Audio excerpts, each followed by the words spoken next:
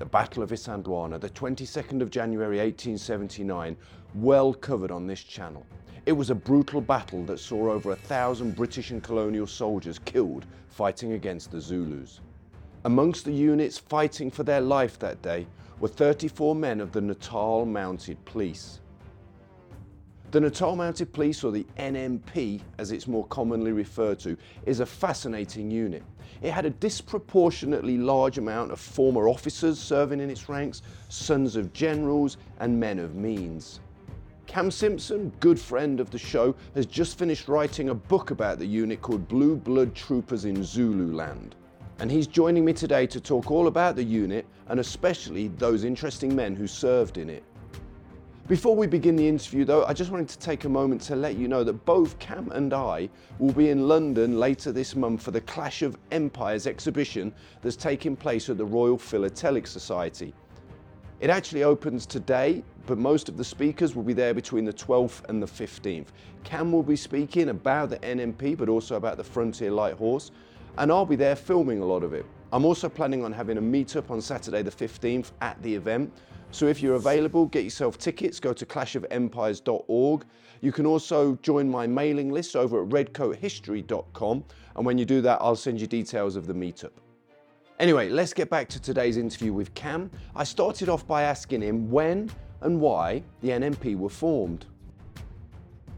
In 1874, on the back of the Langallilla Bailey Rebellion, the Natal government realised that their local regiments that they had, small corps of, 50, 60 men, whilst they were ideal for like local operations and short periods of mobilizations, it wasn't the real answer to what they needed. So they decided that they would form what was to be known as the Natal Mounted Police, and it was going to number 55 men. I think it was 150 initially local native constables as well. And the idea was that that would be the response to any unrest, uprising in the colony. That's how they were going to deal with it. And it'd be central command would be in Pietermaritzburg, and they formed in Fort Napier. It's a very small force because across the border, the Frontier Mounted Police at the time had 9 field troops and an artillery troop. It was up to 600 men, really, at times. So the NMP was initially a very small force.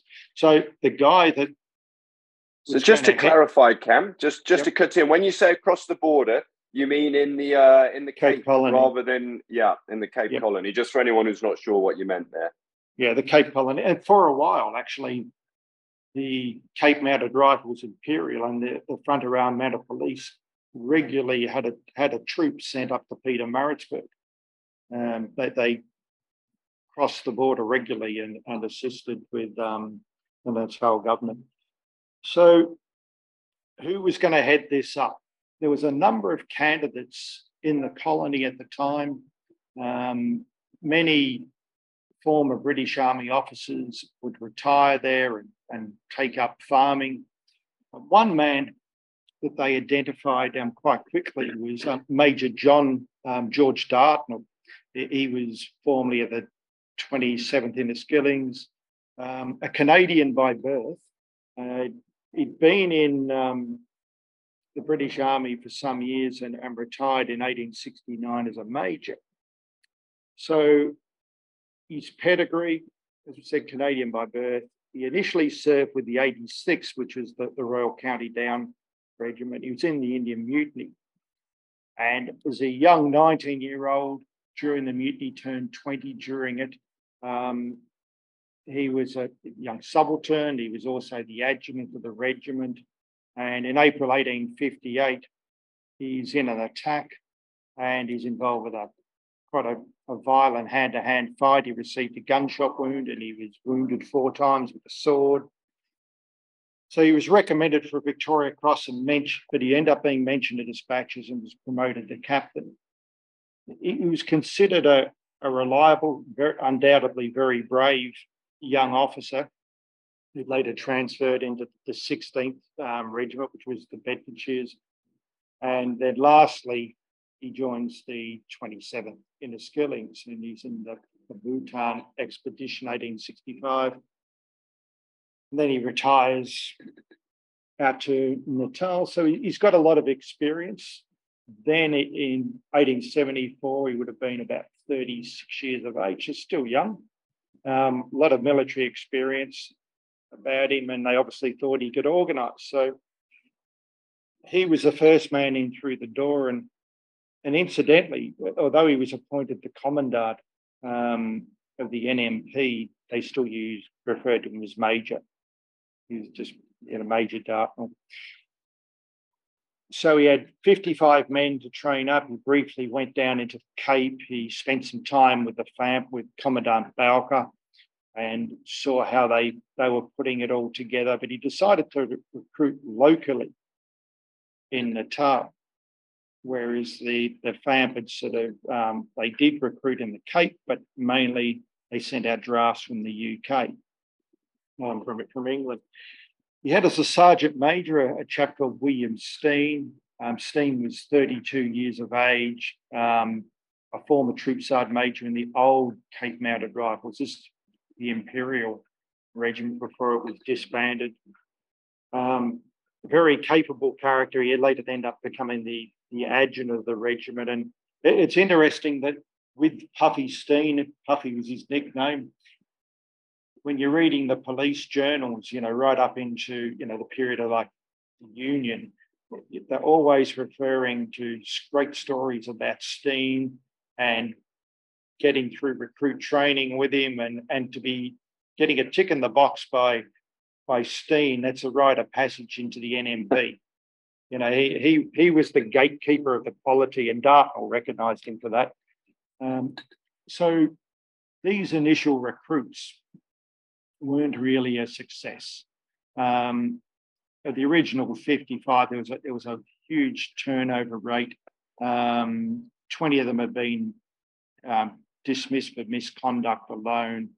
And by the time of the Zulu War, there's only 9 of them, in actual fact, that are still in the NMP.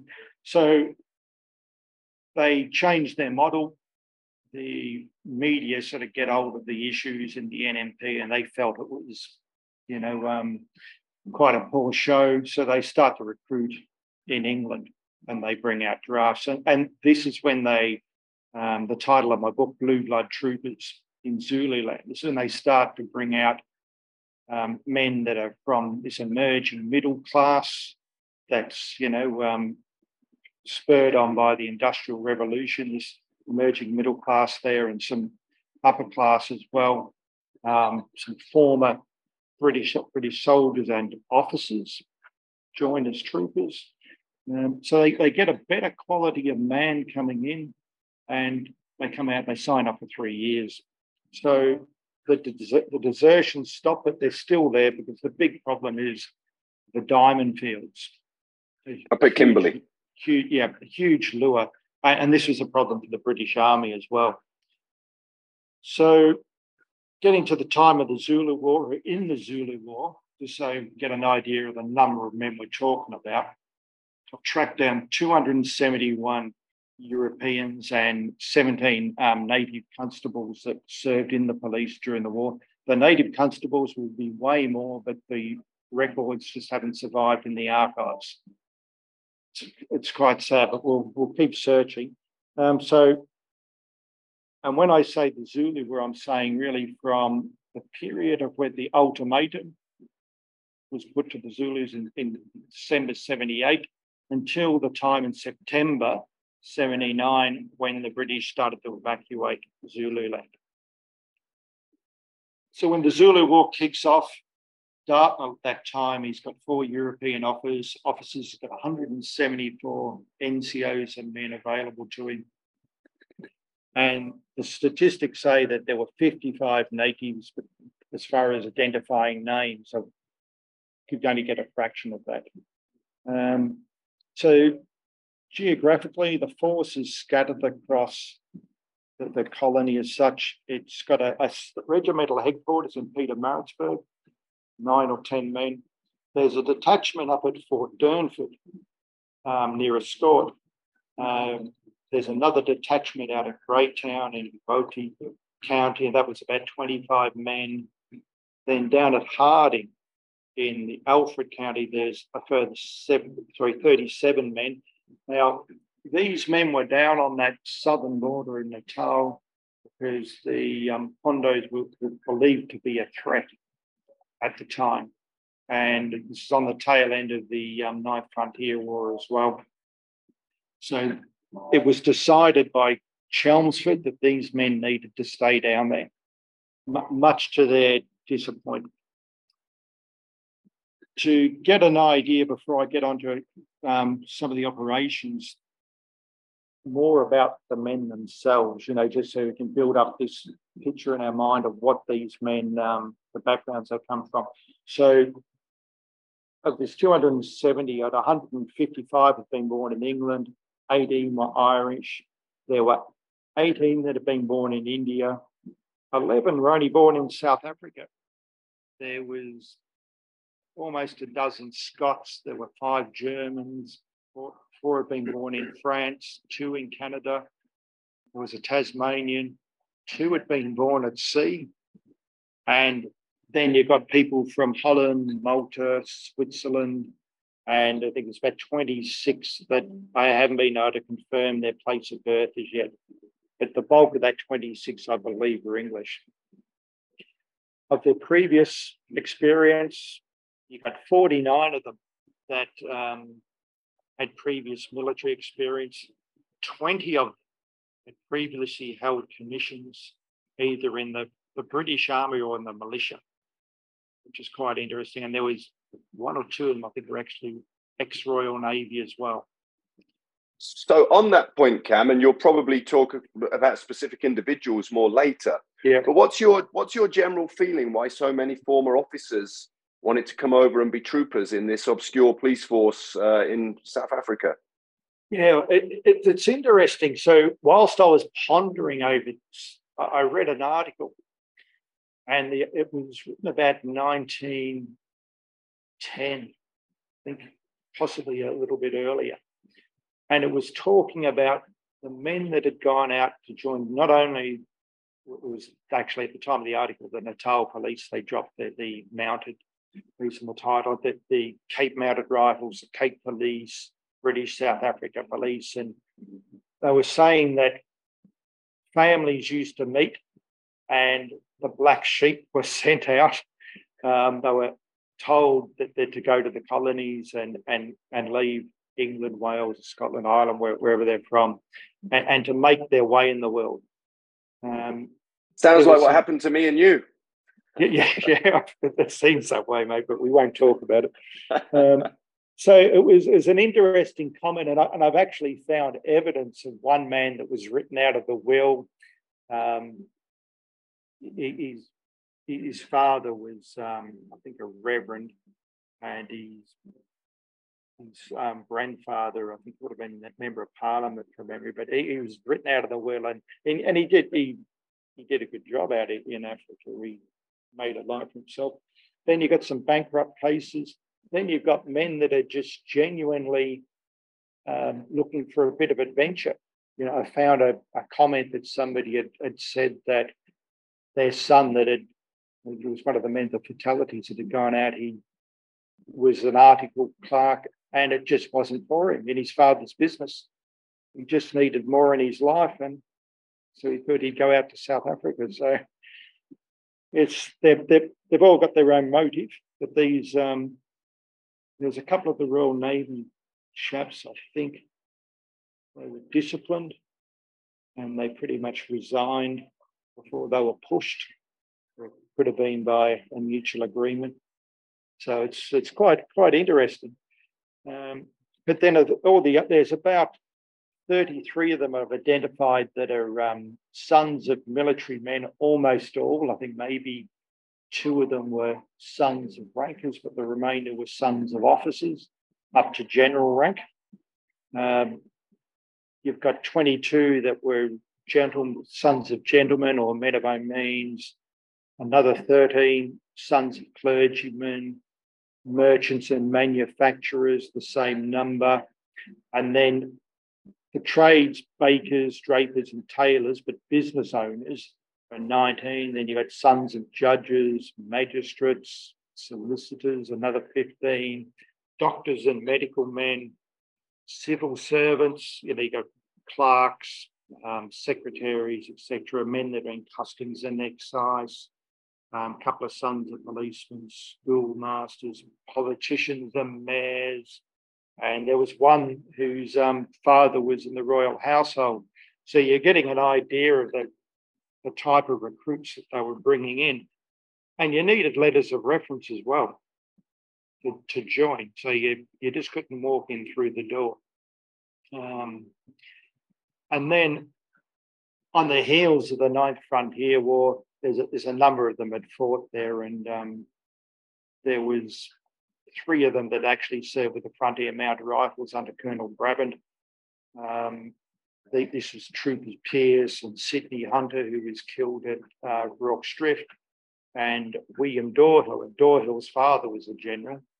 And interestingly enough, Nagel, before that, had served in the Albany Mounted Force alongside Cecil Darcy, who was to receive the Victoria Cross in the Zulu. Darcy, another interesting character. Yeah, so you've got these men coming out of the Ninth Frontier War as well. Good experience behind them, in particular with Pearce. There's also at the time, out of the men that had joined between 74 and 79, I've identified 17 of them that served with other regiments at this time in the build-up to the Zulu War. There was Captain Gilbert, who was in the 1st Battalion, 1st Regiment until Native Contingent.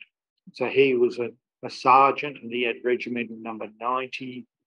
So he's one of the earlier guys, and there's all these other men as well that are in other regiments, Frontier Light Horse included. So, we're at the stage now where the Natal Mounted Police, we've got these detachments scattered around Natal at the time of January 1879. They've centralised a force at Helton Car. Dartnell, the number fluctuates because men are sent away on errands. There's some issues with horses, etc., and they've moved on. So the number in the field fluctuates, and sometimes it's up to about 120.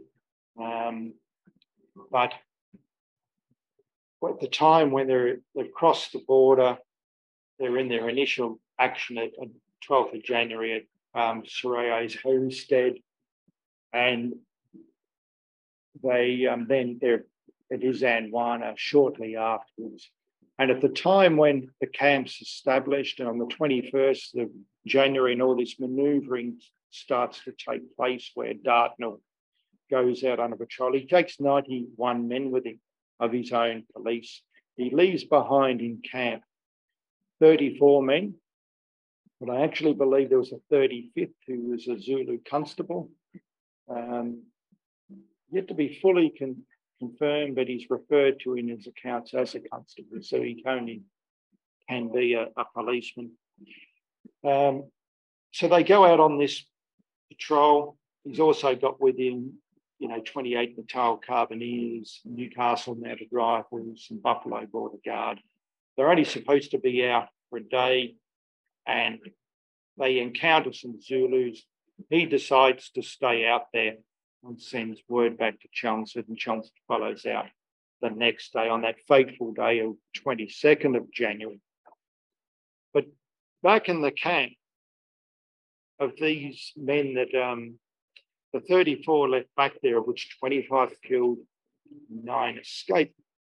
So when you look at that memorial, and this is another reason why I like to dig in behind the men, but when you're at Isandlwana and you're looking at the memorial there, it's just the name, Corporal Lally, Lance Corporal Campbell, etc. So looking in behind these men, you can really see the makeup of them and why they fought so hard, and looks their pedigree wouldn't allow them any other course of action.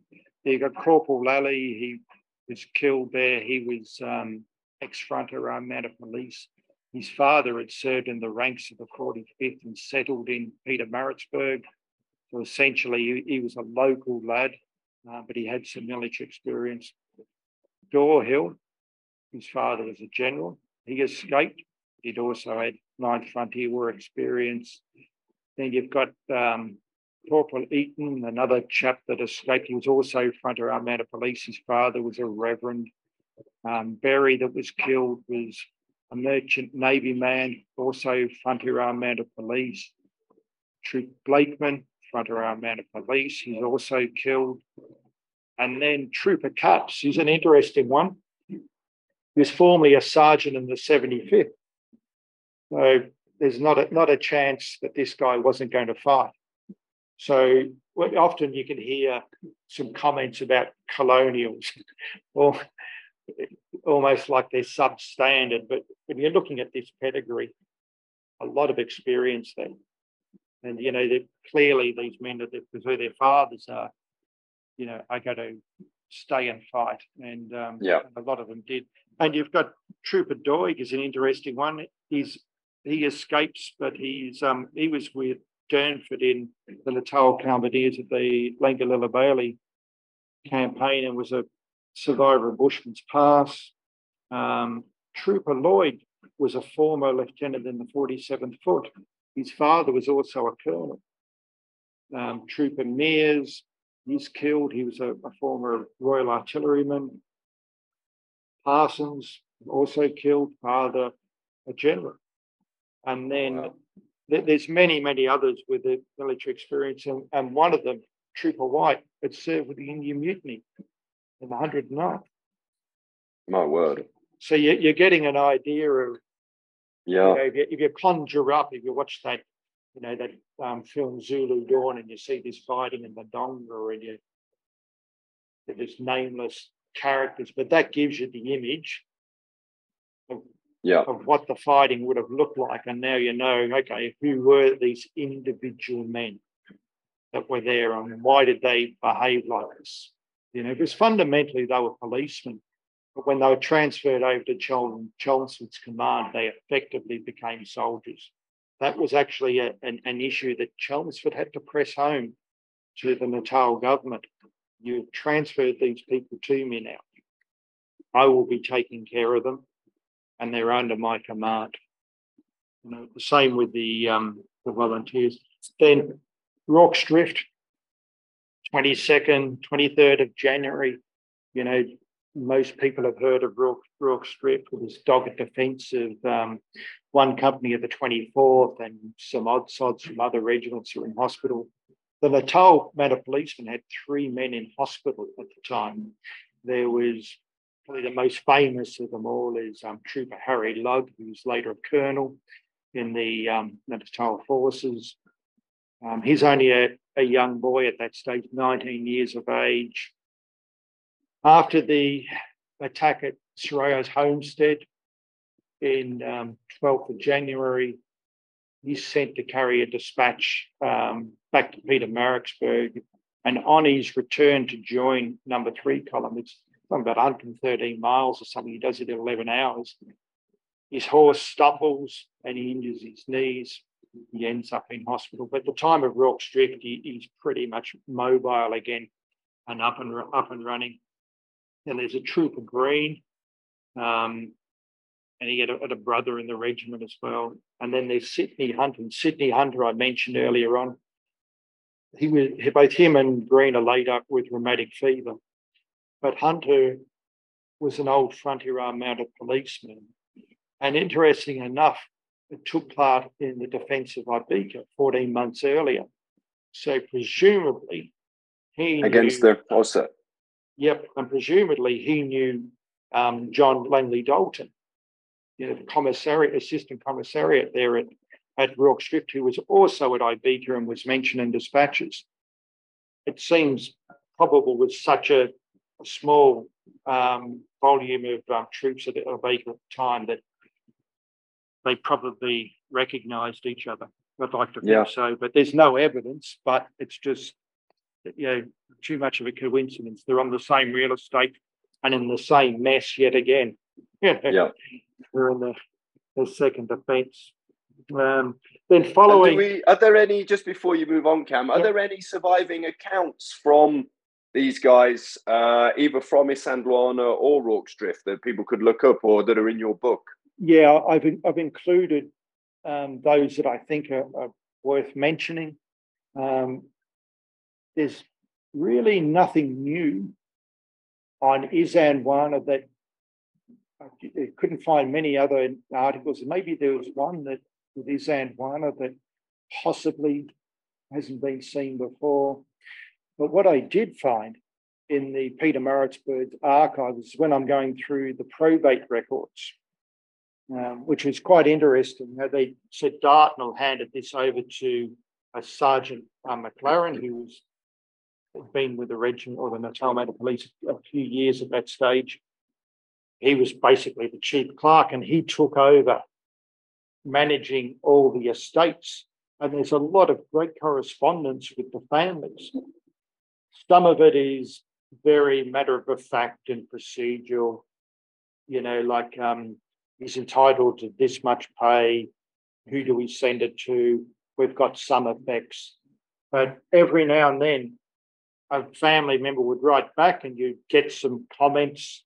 You'd learn a little bit more about the individual. I talked to so-and-so and they told me this. And so there's some little tidbits that offer up some new information. But the bulk of the accounts, I've got them in there. But I think, as I said, there's only one that's really of any that could be new. That's Trooper Cummings. But so I hope that answers that question. Yeah. No, I think it's going to be fascinating. I'm looking forward to reading the book myself. So obviously we've had the battle at Isandlwana where a lot of the NMP guys were killed. Then we've had Rorke's Drift where 3 took part. What happened to the unit after that? Obviously there were still a lot of survivors who'd been out on patrol with Dartnell. What was their progress throughout the rest of the campaign? Yeah, so immediately following the shock of it all, really, the government, because bearing in mind this is their standing police force, which, and the bulk of the force has been taken away as soldiers. So they're not too keen on the police taking part in the second invasion, which they don't. So they keep them out of it. And they were quite annoyed. They go up to join the 2nd Division, and almost as soon as they arrive, the newly formed 2nd Division, it's about April, they're pulled out of the division, and they take no part in it. But what they do take part in is several patrols back to Isandlwana. When they're there was a German corporal of the NMP, Corporal Alexander Gross, you pronounce his name. He found the colour belt of the 24th there, and Norris Newman said it was the most interesting object they found then. And then, of course, when they go back in to recover the colours, the NMP aren't there when they find the colours in the river, but they are there at Help Makar on parade when they're marched in. And so Ulundi takes place on the 4th of July. The Zulu army is defeated, and then the pacification operations take place. Now, they do become part of this. And so the evacuations on the 2nd of September, I think it's when Wolseley starts, Chelmsford's left at that stage, Wolseley comes in, and that's when they start to pull the forces out. But they are involved in a operation on the 22nd of September up around that area, Natombe, the Hermansburg mission station, and that where they're trying to subdue the remnants of the Aberpalusi. And there was a lot of fugitives up there as well, because it was an area that just wasn't patrolled at the time. Yeah. So when Wolseley comes in, he has an escort of Natal Mounted Policemen. That's under a chap by the name of Sub-Inspector Phillips, who was British-born, was raised Natal, and then he's sent to be educated in the UK, and he spends a brief period of time in an Austrian Lancer regiment of all things, and then he comes back and joins the police. So he meets Wolseley and takes him in to help Makar, where Wolseley's reunited with Major Dartnell, who he knew previously, and then obviously they push on with this pursuit of Ketsueo, which was going on at the time. And Wolseley also wants to go and have a look at his Anwana and Adundi, and the police are with him as his escort. Phillips and his men, when they're out with Wolseley, they take part in a couple of patrols that are, as mentioned earlier, in the pursuit of the king. They're on one patrol, and they're out when I think it was a Major Hugh McCalmont, I think is the way you pronounce his name. He was a 7th Hussars chap, and he was aide-de-camp to Wolseley. They locate the 2 missing 7-pounders of the N battery that were taken at his Anwana, the Royal Artillery Battery. Then, and this is all about August, this is sort of going on, and then the King's finally captured on the 28th of August by Major Richard Martyr, the 1st Dragoon Guards. And at that stage, these police under Phillips are centralised back at Ulundi by the 31st of August, and then a couple of days later, Wolseley decides to pull everybody out of Zululand. And then there was another group under Inspector Mansell, 38 men who were at Help Makar for a period whilst Ulundi was taking place. And they're sent to join Colonel Baker Creed Russell's flying column. And that's operating up in this area around the Hermannsburg Mission Station, where they established Fort George. And, they're trying to subdue people like the Induna, Asebi, and who ultimately surrenders. And there's a little bit of skirmishing going on, fighting in caves, etc., trying to bring all these Indunas in that have been holding out. And the Natal Mounted Police are present on the 22nd, where there was a surrender and a cave blown up with dynamite.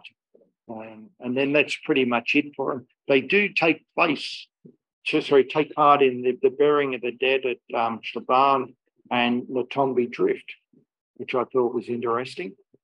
No real details about it. It was just a comment that they took part in it. And they also visited the site of the old Kandula Lager, where Wood had his victory on 29th of March. So in total, cost to the NMP, 33 fatalities, 25 killed at the Zanwana, 1 at Wilkes Drift, 6 died of disease, and 1 committed suicide. But it's interesting with this depletion of numbers, and because of their recruiting model at the time, they requested through the Natal agent in London an immediate replacement. And I think it was a number of 60 men that they indented for. They did say that men could join in Natal, short service enlistments for 6-month period, but very few actually do, interesting enough. But this draft that comes out, it arrives in June, and those of them that are already experienced, like former military experience, like these men that held commissions, I think in that draft there was about 12 of them that had former commissions. These men are all pushed forward, and they join this pacification period, and that they do take part in that. The bulk of them, you could say, were genuine rookies, and rookies was the expression that they used for the recruits then. And these men needed to train up. They did qualify for the South African War Medal without a clasp, so it's probably the easiest campaign medal they were going to earn back in Peter Maritzburg. and interesting enough, there was one individual that was so traumatized about what he had seen at Isan 1, which many of them were, and some of them did write about it. But there was one chap, Trooper John Field Walker, and he was sent back to England and he was admitted into a mental hospital. And as a result of his Zulu War experiences, and he remained in it until the end of his life. I think he died just before World War II from memory. Wow. They moved him to several institutions. And he falls into the blue blood category. All of his brothers had served as army officers or navy officers. And one of them retired, I think the younger brother retired as an admiral. My word! So he was from some pedigree, but sadly, it seems we think of PTSD as being a modern thing, but I guess that's probably some sort of incarnation of PTSD. Yep. And there were others, but I can't attribute it to Zulu War experience service. There was one chap, Trooper George Hughes, from memory, and he was one of these old Imperial Cape-mounted riflemen, and had all sorts of scrapes when he was in the service, and then cleaned his act up, and he committed suicide at one point. It was later in the year or the next year. It was heavily written up at the time in the Natal papers. But he had a rough life, and I think a lot of them there is, and interesting men, nevertheless. And this is what I've tried to bring out: the good, bad, and the uglies in you. When you're researching a character, like opening up on Trooper, John Field Walker, we've just talked about, you start with a clean sheet. You might have had a few little tidbits on these people, and I knew the direction it was going to go, but sometimes wow, this person's got so many knocks in his life, or this guy's done really well. There's people in trouble with the law. I think from memory, one individual who's had some real tough domestic issues going on. He's a regular soldier, and he basically clears out on his wife, and she's in a mental institution later on. She was an interesting character in her own right. I suppose normal stuff, really. Life's tough. I don't know what was then as well. Yeah, I think much tougher then than it is now. But before we look at any specific individuals, Cam, I just wanted to ask, so Zulu War finishes, what happens? Does the NMP just go back to its sort of normal policing role? Does it serve in future conflicts? Or does it get wrapped up? Good point. The Zulu War really put the NMP on the map. It made it a police force of choice to join in South Africa. Now, promotion, because of at this stage, at the end of the Zulu War, the FAMP's been dismantled, the Cape-mounted rifles is taken over. It's still 9 troops strong with an artillery troop. Promotion is going to be quicker in the CMR. Promotion was not in the NMP. That was the downside of it. But their numbers increase. When the gun war kicks off, at the NMP, they've already got people down on the board of this Harding troop down there, and they've increased the numbers there. And they take part in patrolling on the border during the gun war. They do qualify for the medal later on, but they take part in no fighting. They're essentially stopping the passes. They're trying to stop refugees and raiders from coming into the colony or to control it, cattle theft, etc. Then they take part in the First Anglo-Boer War. They see some action in that. They still emerge with a good reputation. They don't take part as any real set-piece battles as a full unit. They're basically in detachments. Because bearing in mind, the colony still needs to be policed. You can't denude it and bring everybody in and centralise them. They take part in that. Then the Second Anglo-Boer War was a big one for what is then the Natal Police. In 1894, the title of mounted is extracted. They still are mounted, but they call them the Natal Police because they end up with a water police as well. And later on, the railway police, part of it comes under them as well. Then the Bambatha Rebellion. And then ultimately, 1910 is, Union of South Africa, and then the military forces and police forces are all restructured, and they become the South African Mounted Rifles, of which, now before I forget about this character, one of the men that wrote heavily about, he wrote a history of the Natal Mounted Police, was a Trooper Clark, who was a young soldier at the time of the Isandlwana campaign. He was out with Dartnell, so he survived. He was the first commanding officer of the 2nd South African Mounted Rifles when it was formed in 1913. And he takes them to German Southwest Africa. And there's still a sprinkling of old NMP men in the ranks at that stage. I think the 2IC was a Zulu War veteran, but hadn't served with the NMP in the war, with another regiment. This chap Clark, by the way, ends up in 1919 fighting up in Archangel against the Bolsheviks. Wow. Yeah, I think picks up an OE who's attached to the 201st Machine Gun. So you mentioned some fascinating characters. Who were some of the ones that stood out for you from your research? Or you'd like to maybe give us a little overview of their lives? Yeah, I suppose, apart from Dartnell himself, there was a sergeant at the time, Mason, J.A. Mason, known as Jack in the NMP.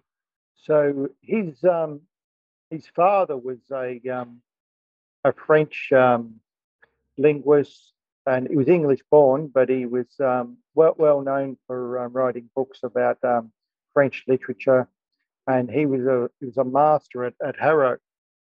And Mason had joined the militia as an officer. He did about a year with them, 73, 74 or something like that, and he heads off to Africa and joins the NMP, and he's a sergeant at the time of the Isandlwana campaign. And there's even one account that says that, when at Isandlwana, when the Chelmsford's columns heading towards Rorke's Drift, and that period where the tattered Zulu army was coming back and they passed each other, there was a couple of loose shots, but Mason was allegedly one of the guys that sort of let out a few choice words to them, and he stays with the force, and he goes to he's down at the border in Harding during the gun war. He's also in the First Boer War as well, and then he's commissioned as a sub-inspector straight after, which is was no surprise to see. Seems to be well thought about. Then it's about 1897. He resigns from the police force. He's pensioned out. But it's interesting because his background. It comes the time of the Boer War. He serves in the ranks of Kitchener's Fighting Scouts, which was commanded initially by Johan Collenbrander, a Zulu War veteran. I know you know a little bit about him. The White Whirlwind book is the one that most people would like to remember. I've got his book right here somewhere, right behind me. Typically, now I've mentioned it, I can't see it, but I do have a copy of that book right here somewhere. Here we go. There we are. Yep, that's the one. The White Whirlwind by T.V. Bullpin, yeah. Anyway, going off on a tangent there, but I think some of the listeners may enjoy that. sadly, you won't find anything on Mason in there, but he serves with the 1st Regiment, the 2nd Regiment. He's wounded in a 1901 in the Free State. I think he's in the 2nd Kitchen's Fighting Scouts at that stage, in an action against Commandant Voss. Then come the time of the First World War, he's back in the saddle again, but with a commando to Southwest Africa. And then he comes back and he does a bit of time as like a special constable, and he's back at, so he's getting on a bit, back at Fort Napier. And I didn't mention this earlier, but Fort Napier is actually where the NMP first had their headquarters. So it would have been an interesting experience for him. But when you think of his background, it's the way that he moved. His son served in the army. So there's a man that's gone from Zulu War through the First World War, of which there, mentioned Clark earlier. He does it. One of the survivors of Isandlwana, Trooper Stevens, he also serves in the First World War, right at the tail end of it, actually. He does home service. So they bring him on board. There was. I'm just imagining, mate. Imagining you when you were a young soldier, and someone nudges you and say, "Oh, that bloke over there, he was at Isandlwana." I mean, nearly 40 years earlier. yeah, it'd be fascinating, right? Yeah. But yeah, so there was a few others, and just while I'm on that tangent of them serving in the First World War, there were 2 men. Their names elude me at the moment, but they returned to England after the war, and come the Boer War, they joined Locke's Horse. Now, Locke's Horse was essentially an irregular regiment. It was raised at the same time that the yeomanry was being raised, but the difference with this regiment is they tried to fill it with men with South African experience.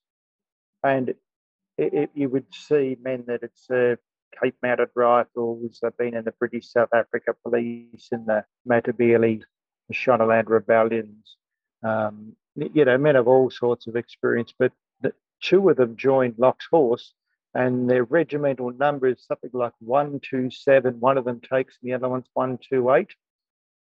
And but one of these men joins up in the First World War, and he joins like county regiments in England, but he just fails to get away. You can see there's a desperate attempt to get away to the Western Front, or out to Gallipoli. That doesn't happen for him, unfortunately. I think as far as combat experience goes, I mean, it's First World War. Like Clark was the one that lasted the longest. But then there's another chap, and this is sort of typical of it, the type, really. Trooper C.C. Davies. He later serves in the South African Light Horse in the Boer War. So, most readers would know the South African, or viewers would know the South African Light Horse. It was a locally raised regiment, but it was more famous for this as the regiment that Churchill and his brother served in during that the Natal campaign period, 1900 to 99. So he's in that. And come the First World War, he's retired and he's living in Nice, and he seems to be enjoying life.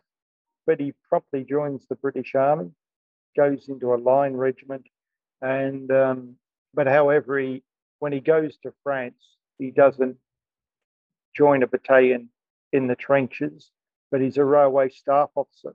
Serves the entire of the war in that capacity. And I suppose, like what you're saying, young soldiers would be going back to Blighty and moving through and seeing this angry guy standing on a railway station trying to control troops with a Zulu War ribbon on and a ribbon for the Boer War, Yeah. But legends one and all. Yeah, excuse me. Yeah, the Spanish influenza cleans him up. Oh no. Yeah, quite sad. there's another two of them end up in the Northwest Mounted Police. One of them becomes an inspector. You know, he's involved with you know, that the campaign out against Louis Riel. He's involved with that. But when he retires from the police, he wants to go make his fortune, and it doesn't happen. And he dies sad circumstances, destitute. He has a run-in with the law as well at one stage, so he's in a bit of strife, and he died in impoverished circumstances, which is quite sad. I think Montague White was his name. Several of them, they go out to Australia. There's a few more that end up in the United States. You know, many go back home. Some of them, you know, stay on in South Africa, of course. There was a lot of them went out to the diamond fields almost as a group in the Free State, the diamond fields out there, and at the Jagersfontein. I think there was something like about a dozen of them. And that Trooper Stevens I talked about, he's one of them. He goes out with Green, actually, Trooper Green, that was at Rorke's Drift, and they form a business together. And you see a little bit of that. There's these patterns of migration at the time, which is interesting in itself, how these men are moving from, you know, a couple go to Canada, Northwest Mounted Police. Then many go up to Rhodesia as well, up to Mashonaland, Matabeleland. They're in the rebellions up there in the same units once again. Yeah, so just amazing, interesting patterns of service. Yeah, absolutely fascinating group of guys. And so your book kind of really delves into all of these characters, doesn't it? Yeah, that's it. So I've made every attempt to find out from the cradle to the grave what these men were all about, which is it's a lot of research in it. You know, I would draw on the archives repositories in South Africa, like the Cape Archives, you know, full of records of these men. Same up in Pietermaritzburg as well. I used to walk through the door and they would cringe. I think, oh, here we go. Going to 60 boxes need to be produced, and yeah. So the book is really it's a biographical history of them. That's what it's about. It's about the men. Well, I for one, am looking forward to getting my hands on a copy of the book. When's it out, mate? Yeah, so it's currently being formatted right now, and the intent is that it's going to be ready to go for the 1st of July, for coinciding with the Clash of Empires. Yeah, which is the same day this should be out. So if you're listening, it should be out today. Yep, nice one. And how can people get their hands on that, Cam? Listen, I'll ensure that some are available at the exhibition itself, but it'll be on Amazon with my other book. So when you say the exhibition, that's the Clash of Empires that's taking place at the Royal Philatelic Society from the 1st of July. And I believe you're going to be speaking about the NMP. Is that right? Well, yeah, I'm going to be talking about the Frontier Light Horse as well. And then obviously there's a day where we are talking about our new books. Brilliant. And I think people will need tickets to go if they want to attend from the 12th to the 15th, which is where most of the speakers, including yourself, are speaking. And I think the rest of the time, I think it's free, isn't it? People can come and look at the exhibits that are on display at the Philatelic Society.